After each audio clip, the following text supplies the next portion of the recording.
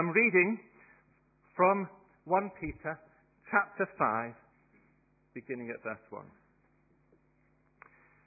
To the elders among you, I appeal as a fellow elder, a witness of Christ's sufferings, and one who will share in the glory to be revealed.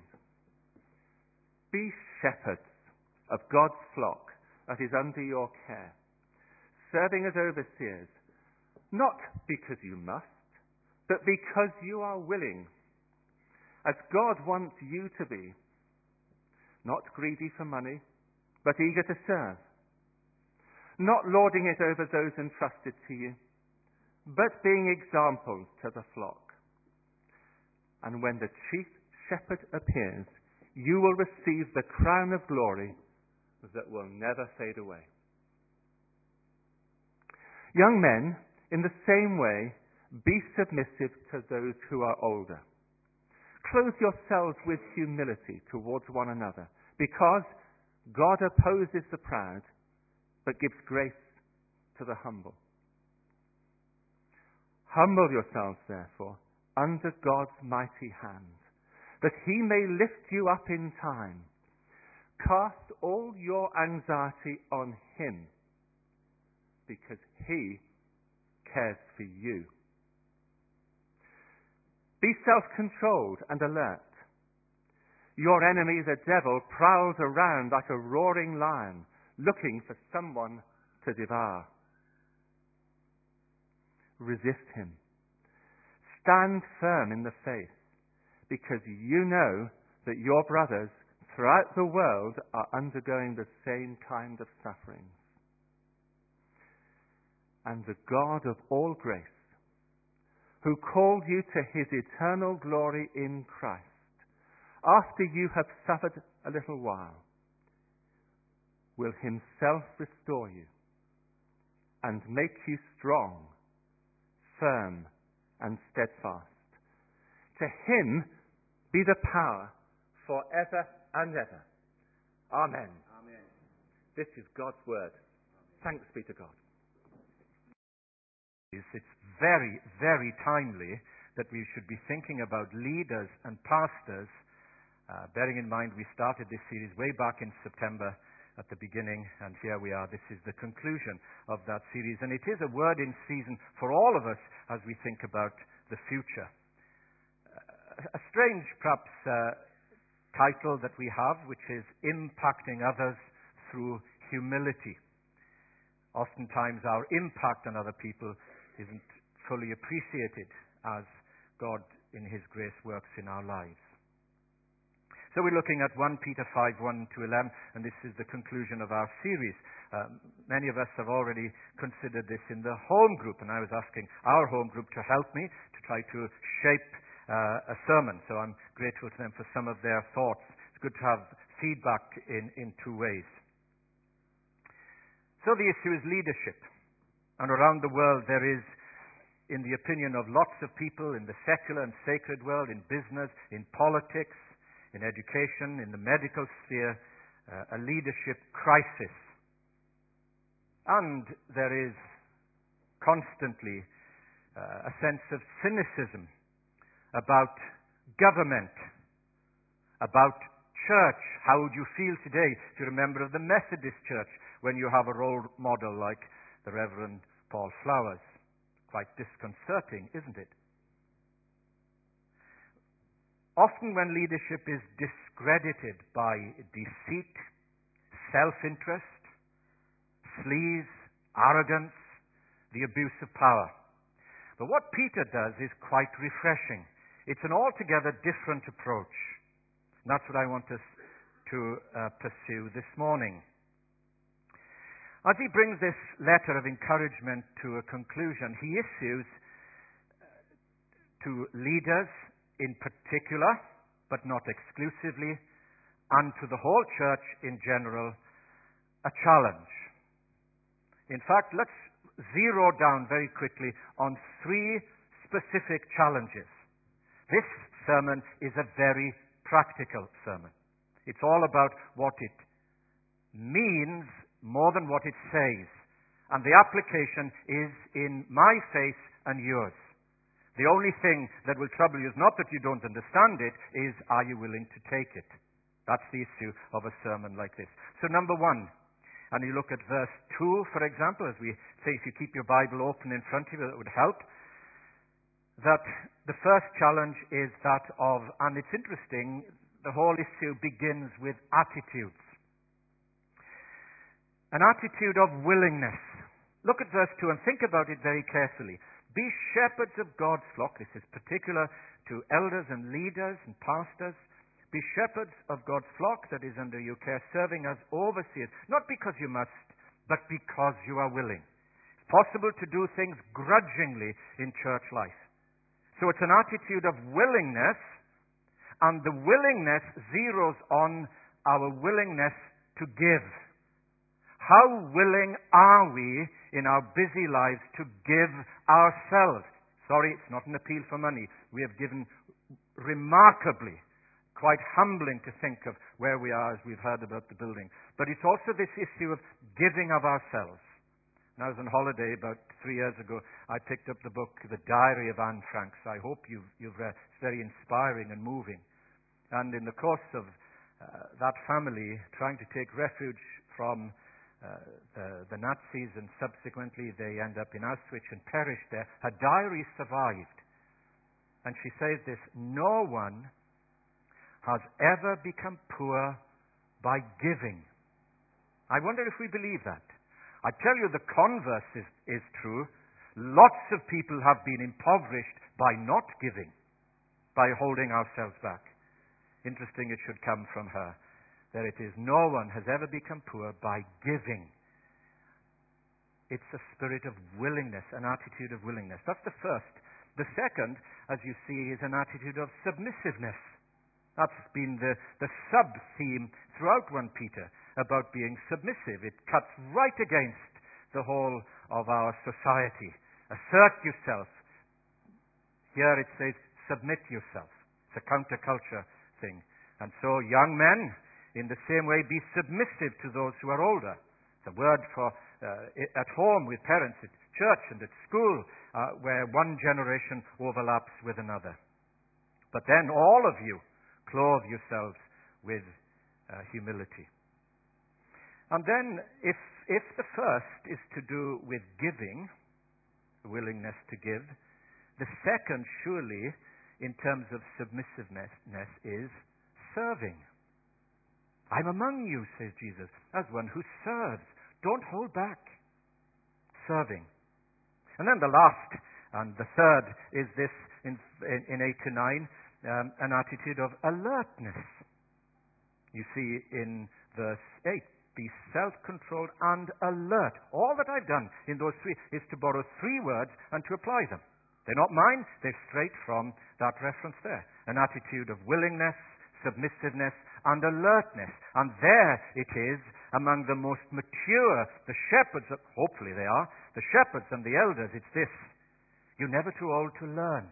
It's about learning together in the drama, in the pilgrimage of life. Pity the person who has arrived.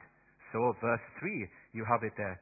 Not lording it over those entrusted to you, but being examples, learners as people watch leaders and listen to leaders. Well, there you have it. Those are the 3 things that are highlighted here. What came to me in the preparation of this sermon was quite a surprise, and it's this. And I want to give you this to think about.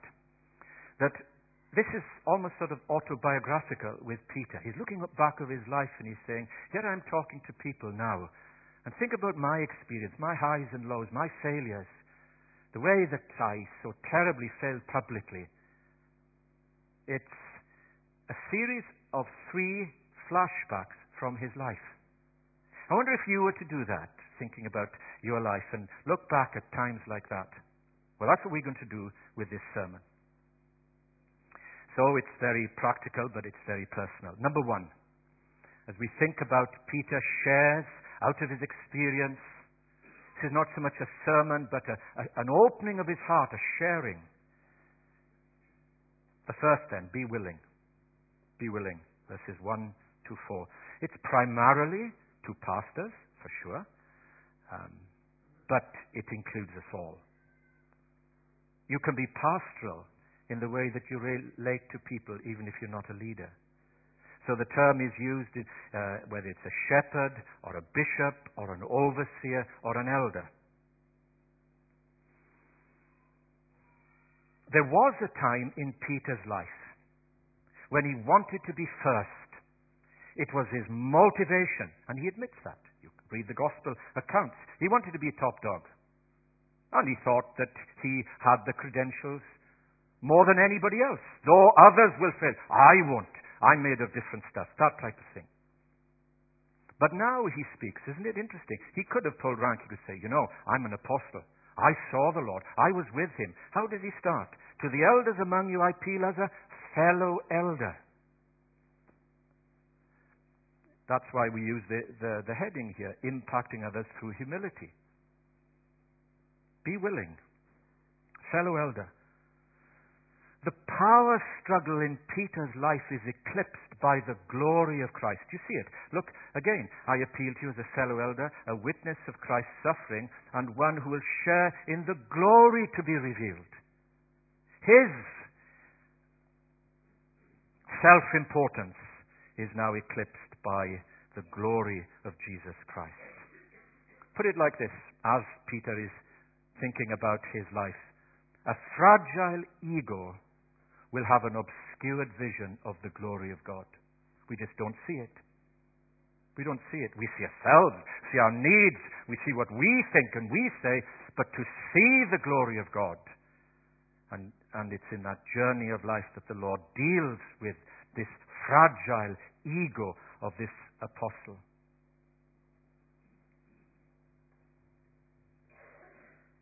And as a consequence, there is now a willingness to give. A willingness to give. Notice this. This is not about ability. Now, we are here this morning, and it's obvious, and we know in church life some people are incredibly able. They've got remarkable gifts. Others less so. That's not the issue. It's not about our ability, how we compare people. No. It's about our availability, how willing we are. Do you see the difference? Not my ability, I can't do it. I'm available, I'm willing to do it. There's a world of difference, isn't there? And so you see, again in verse 2, be shepherds of God's flock, that is under your care, serving as overseers, not because you must, not doing it grudgingly, but because you are willing, as God wants me to be, not greedy for money, but eager to serve. And again, I suppose if we were to think about the Reverend Paul Flowers and how that confirms people's cynicism about the church as full of hypocrites. We need to try to take this to heart. It's a word for the whole church, and it's a specific word for leaders.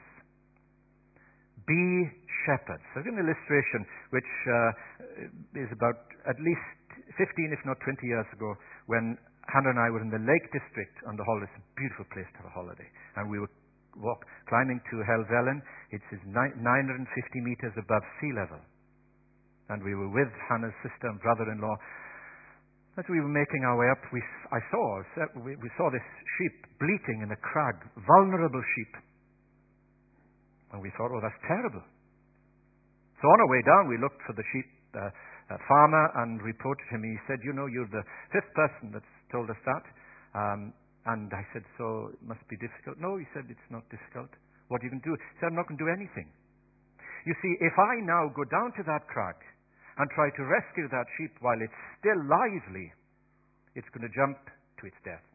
What I'm going to do is to wait until it is utterly exhausted, and then I'll be able to rescue it and winch it back. Now, to a superficial townie, if you like, that seems terribly cruel and unkind and indifferent. But to an informed shepherd who knows his sheep, well, it's all the difference. Do you remember the time when Jesus seemed to deliberately delay in going to the house of Mary and Martha, and Lazarus has died, and she says, "Look, why didn't you come? If you'd been here, this wouldn't have happened." And he says, "But this is for the glory of God." There's a bigger canvas. And sometimes our criticism is unfair and unkind and untrue. Not always, but sometimes. Or uninformed. Be shepherds of God's flock that is under your care. Be willing. Secondly, be humble. Look at 5 to 7. Now, this is a follow-on from verses 2 and 3. In other words, healthy attitudes lead to healthy actions. Unhealthy attitudes lead to unhealthy actions. Why do I say that? Well, look again. Just try to get into this text. And look at verses 2 and 3 again. Right? Be shepherds of God's flock that is under your care, serving as overseers. Not like that. Do you see it? Not because you must, or if you like, let me put the words in. Not grudgingly. Not like that. But because you're willing. Like this. Do you see what he's doing? And look again, as God wants you to be, not lording it over others entrusted to you, pulling rank. No, not like that, but like this, being an example to the flock. Do you see he gives those series of 3 negatives and 3 positives? Not that way, this way. I was trying to think about this, and I remember when we were young at home, and in those days people dressed to go to church. In our house we had 5 white shirts, starched with ties. And the only time on Sunday was when we polished our shoes. And I can remember my father saying to us, "Now I want you to polish your shoes." And he could do it much better. But he said, "No, I'll do one and you do the. Watch me. Then you do it." That's what we need to be like. You know, sometimes for the children we say, "I'll do it for you." We are run rugged by doing it for our children rather than with our children. And that's the sort of thing here. Doing it together, learning together, one generation. Do you see, you have it there. The young and the old. The experienced, the inexperienced. The overlap. So this challenge is be humble. It's a follow-on from that. Not like that, but like this.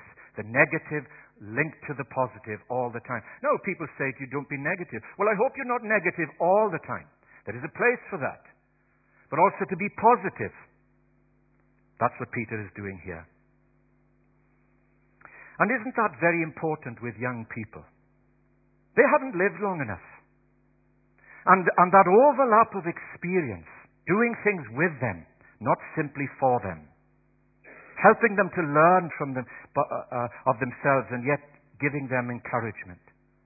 And you see, verse 5 is our second flashback. The first was Peter learning to be the shepherd. The second is, it's the account, come with me then into the upper room. It's the Passover. Actually, it's a lovely meal. And they're all not sitting at the table like we would do, but reclining as they do today. And the conversation's good. Food and the wine is nice. Jesus gets up and goes to the other part of the room and takes off his coat or whatever he had and puts a towel around him, and then goes from person to person and embarrasses the disciples. He starts to wash their feet. Now, what's this about? This is the lowest job of all. They wouldn't even think about that. They wouldn't touch people with a barge pole to do that. Yet Jesus is doing it. What's this about? And come to Peter and says, "No, look, you're not going to do mine. No way you're going to do mine." And Jesus says, "If I don't, you have no part with me. Then do all of me," he says. That's the type of character that he was. And he's learning humility. You can't go on a course for humility. It doesn't work like that. It's on the anvil of experience. And it's a flashback to the upper room. And then Jesus says, as a conclusion to that, "I have given you a lesson that you learn. Now you go and do it. You do it."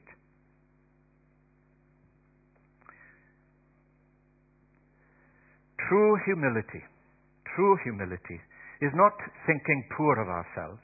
It's not that. True humility is not thinking of ourselves at all. True humility is saying, it's all about him. It's something we're not conscious of. It's difficult to define, but it's easy to recognize. As if Jesus says to them in the Nike symbol, just do it. Just do it. Notice verse 5 comes with two things. It comes with a warning and a promise. It's a very salutary warning. Look at verse 5, which as you see, is a quotation from the book of Proverbs. God opposes the proud. God doesn't like pride. He's against it. But he gives grace to the humble. Is he giving you grace? He opposes the proud, gives grace to the humble. Just think that God is opposing you. You would want to say, surely, God forbid. He gives grace to the humble. So, humble yourselves under God's mighty hand, that he might lift you in due time. Let him. You don't need to manipulate, don't need to orchestrate. Let him do that. Cast all your anxiety upon him because he cares for you. A warning and a promise. And lastly, we're to be willing, we're to be humble, and we are to be alert. Stay alert. That's what we have in verse 8. Do you see it there? Be alert. Stay awake. Peter, when Jesus needed him most, here's the next flashback. Come to the Garden of Gethsemane. Jesus, his soul is in turmoil. And he says, stay here now. Watch with me. Watch and pray. And he goes to pray and says, let this cup pass from me, yet not my will, but your will. And he comes back and with all the bravado and all the talk, Peter's sleeping. What does he say now? Trust me. Stay alert. Stay alert. Stay alert. And how often we all know when Jesus says to him and to the disciples, the spirit is willing. Our flesh is very weak, isn't it? It is indeed. Watch and pray. If you turn to, this is the only cross-reference, no, some have come up, but for time we haven't looked at them. Turn to Mark's Gospel and see the sequel to this flashback. Mark 14. Just see this. You have it there in verse 27. Jesus predicts Peter's denial. This is the flashback. You'll all fall away. Verse 27, Mark 14. I will strike the shepherd. There's a quote from the Old Testament. The sheep will be scattered. But after I have risen, go ahead of me into Galilee. Peter declared, verse 29. Now, this is typical. I'm not sure about them, because they're not really as spiritual. They might. In fact, they probably, I won't. That sort of bravado. Now, when you think of things he's saying now, what a contrast. And the Lord says to you, I tell you the truth, Jesus answered. Today, yes, tonight, before the rooster crows, before the rooster crows twice, you will disown me 3 times. But Peter insisted emphatically. See his confidence, bordering on arrogance. I won't do that, but he did. Now, just stay with that for one moment as we think of this flashback. Look at verse 37. Then Jesus returned to his disciples and found them sleeping. Do you see it? Stay alert.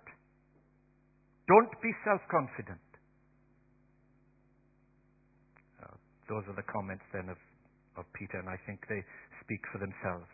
Watch, pray, stay alert.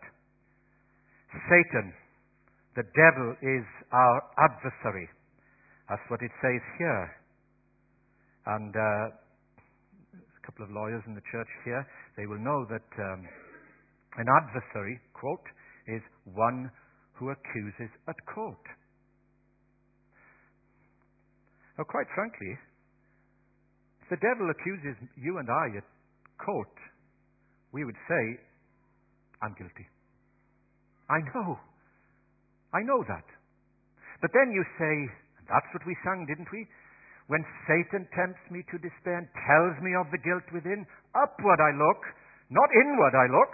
How good am I? No, upward I look and see him there who made an end of all my sin. Do you see the point? The hymn writer is absolutely right. So we need to say this morning, apart from the blood of Jesus Christ shed on the cross, we are guilty. Apart from that. But through that, we are not. We are not. So here's a question as we try to come to a conclusion. How are we to defeat the devil? We're all different, and one temptation for one person isn't another. Remember years ago I brought a cigar into the pulpit. It's a gift from a wedding in Spain. If you go to Spain, they give all the men a cigar with the name of the bride and the groom. I kept it. This reminds me of that lovely, happy couple. It's been there now nearly 15 years. It's no temptation to me at all. But if I really liked a Havana cigar, I'd be looking at it, and it would grow more big. Not more, terrible English. It could get bigger and more tantalizing. But I have other things that would challenge me. And so do you. Temptation isn't a universal, the big thing, but in particular areas, one person's temptation is not another. I want to quote to you a poem, which is, the poetry is rubbish, but the message is good. Okay? Listen to this. Probably children could write this. People don't believe in the devil now as their fathers used to do.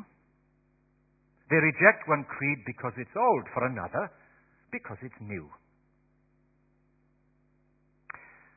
But who dogs the steps of the toiling Christian?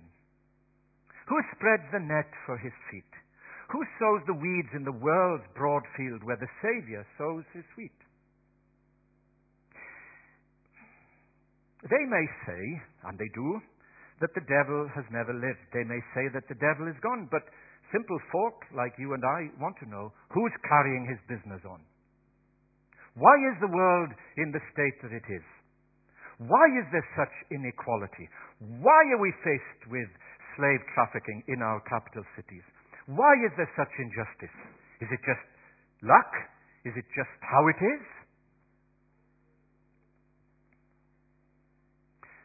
If you don't, I hope if you believe your Bible, you've got to believe in the devil, haven't you? Just try to resist the devil in those areas of your lives. Just a little while and see and test. I want to quote to you from a sermon by Latimer, who you know was martyred in Oxford, and the Martyrs' Memorial opposite the Randolph Hotel in Oxford today. And this, you'll have to listen carefully, because this sermon was preached in 1548 at St. Paul's Cathedral on the 18th of June. And this is what he says. Speaking about the devil, he says, he never gives up. He relentlessly pursues the Christian, sometimes subtly, sometimes blatantly. Then he goes on to say this. The most diligent prelate and preacher in all England. He is never out of his diocese. He is never from his cure. You shall never find him unoccupied. He is ever in his parish. He keeps resident at all times. You shall never find him out of the way. Call for him when you will. He is ever at home. He is ever at his plough. No lauding it or loitering can hinder him. He is ever applying his business.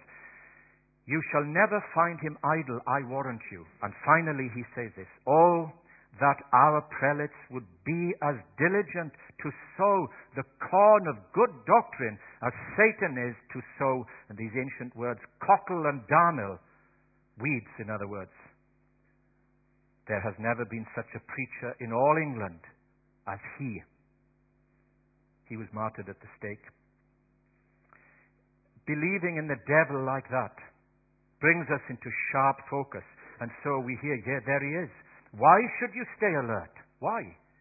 Because your enemy, the devil, prowls around like a roaring lion to bring division and fraction into our homes and marriages and families, causing people to be too arrogant and proud to say sorry when they know that they're in the wrong, causing people to cheat in their marriages or in their finance.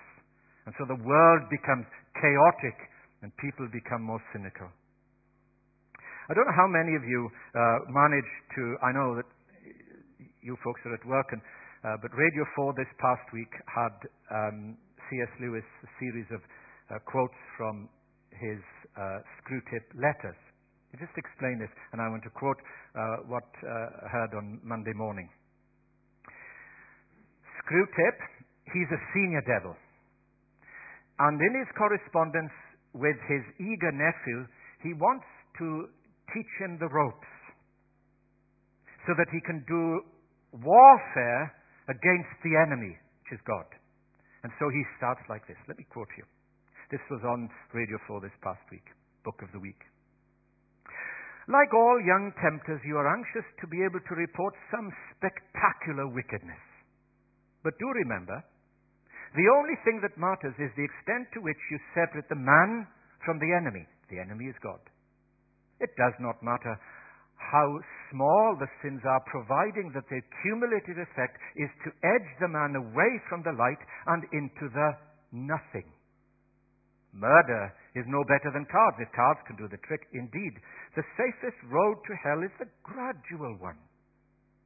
The gentle slopes, soft underfoot, without sudden turnings, without milestones, without signposts. Lost. And Jesus has come to seek and to save the lost. So how do we conclude as we think about how we defeat the devil? Well, the first is to be alert. The second is to resist. And the third is to include faith. And one thing you have to give credit to Peter is this, that if you have a living faith in Jesus Christ, it will inevitably involve suffering. We have done a great injustice to people who've come to faith, as if we say, trust in Jesus, all your problems will be solved. If we were to say, really, your problems may well increase. The devil is after you now. It wasn't before.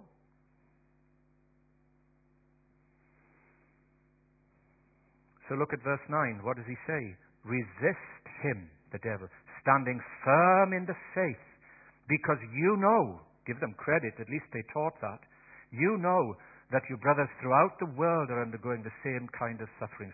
And when we think of the church wider, globally, it's very humbling. And we lose sight of the church if we're so preoccupied with our own local little patch. The genocide, the slaughter, the martyrs. Justin Welby was right when he spoke about the people coming out of church in Pakistan. They are martyrs. Not the people with suicide bombs. They're the murderers. So let's conclude by saying this as we round off this book, and we've been in it quite a while, and it's this. Number one, when our faith is weak, joy strengthens us. I don't know if you have favorite verses. This is certainly one of mine in chapter 1 and verse 8, where it says this, though you have not seen him, you love him. Even though now you do not see him, you believe in him and are filled with an inexpressible and glorious joy. Perhaps as Anglo-Saxons, we should be a bit more charismatic, a bit more lively. We went with the McCanns to see the Soweto choir, and there were 5 folk in front of us from Botswana. They could not keep still. It was quite, and in the end they got up and they were moving around, jiving and so on, and that's when you really feel that you're a bit stiff and starchy. Joy unspeakable and full of glory. When our faith is weak, joy strengthens us. Secondly, when our good is mistreated. There you are. You want to do good and somebody will criticize you. You step up to the plate and they condemn you. That's life. Church life too, may I add. When our good is mistreated, endurance stabilizes us. Look at chapter 2 and verse 19. For it is commendable if a man bears up under the pain of unjust suffering because he is conscious of God. God is with me here. He's more important than me. Thirdly, when our confidence is shaken, and oftentimes, in life, our confidence can be shaken to its foundation. Love supports us. What a lovely verse, chapter 4 and verse 8 is. Above all, with all of our disagreements, above all, love each other deeply because love covers over a multitude of sins. The absence of love exposes sins. And lastly, when our adversary attacks us, resistance shields us and protects us. So back to where we started. Resist him, standing firm in the faith. We should pray for church leaders, that pastors and elders and deacons, bishops and so forth, church leaders may be protected from the temptation of money, power, and sex. That not only do we want to begin well, but end well. And Peter's profile gives us a steer to all of that. Let's pray by God's grace we are, albeit without knowing, impacting people through our humility, personally perhaps, and indeed collectively.